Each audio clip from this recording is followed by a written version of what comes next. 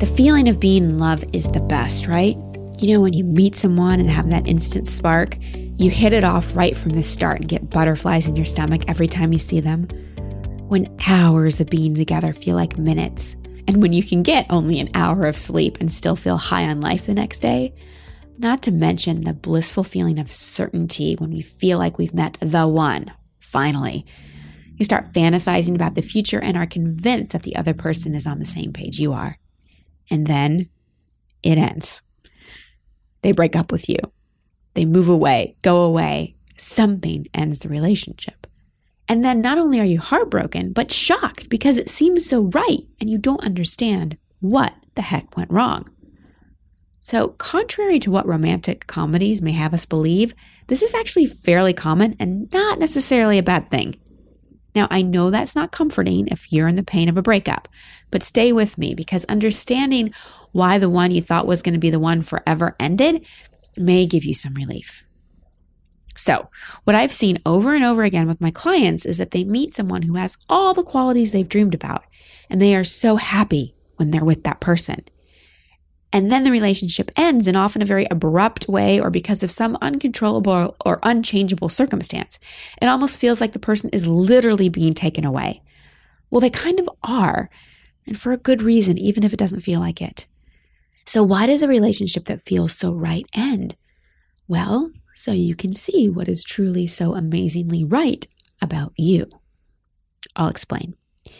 Just as people are here to teach us where we have judgments and unresolved issues, they are also here to illuminate what is so amazing about ourselves that we are not acknowledging, owning, and experiencing. If you've been with someone you thought was the one, you probably found certain qualities about him or her incredibly attractive. You may have even said, he brought out the best in me, or I just loved who I am when I was with her. Well, exactly. He or she did bring out the best of you, but it's your job to keep it going. They fulfilled their spiritual agreement with you by attracting you with their awesome qualities to reflect to you what you're not seeing about yourself, and by triggering the best inside of you so that you could have the experience of your own awesomeness. But it wasn't their job to stay. One of my clients is going through this painful yet paramount lessons right now. Her boyfriend of over a year, who she was convinced was the one, recently decided to go back to his ex-wife and make it work for him and his family. She's been devastated because she felt more like herself with him than ever before. When he was around, she felt beautiful and confident. He consistently told her that and did things that made her feel that way.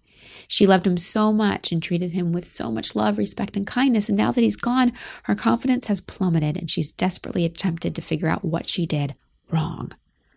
But she didn't do anything wrong. And neither did you if you can relate to any part of her story. Sometimes the universe reassigns a person to support you in fully integrating that which they were reflecting or catalyzing inside of you. And this is the important part, to protect you from a codependent relationship. For example, if you were really attracted to their creativity or drive, one of their gifts to you was to inspire you to reconnect with your own creativity or drive. Or in my client's case, before her relationship, she never felt beautiful and had very little self-confidence. Her ex filled a void that had been empty for 35 years. In order for her to fully step into her own beauty and confidence, rather than rely on him to give it to her, she's now faced with the opportunity to fill the void herself. We cannot see in another what we don't have in ourselves. I repeat, we cannot see in another what we don't have inside ourselves. If you feel like the person brought out a quality in yours like creativity, you are incorrect. They merely triggered what has been dormant inside of you. No one can make us anything we weren't already. If the person were still there, you wouldn't be as motivated to be the things you miss about them or the version of you that you were with them. Remember, no one is the one because everyone is the one. Every single person you have a relationship with, and I don't just mean romantically, is a soulmate because they're teaching you soul lessons. We are all mirrors and teachers for each other to learn our life curriculum. Now, I understand that nothing feels quite as devastating as not being able to be with the one you thought was the one. But this is just short-term devastation. What would be more devastating is never truly integrating the amazing qualities you saw or experienced with or in that person. You were not rejected. They were just reassigned.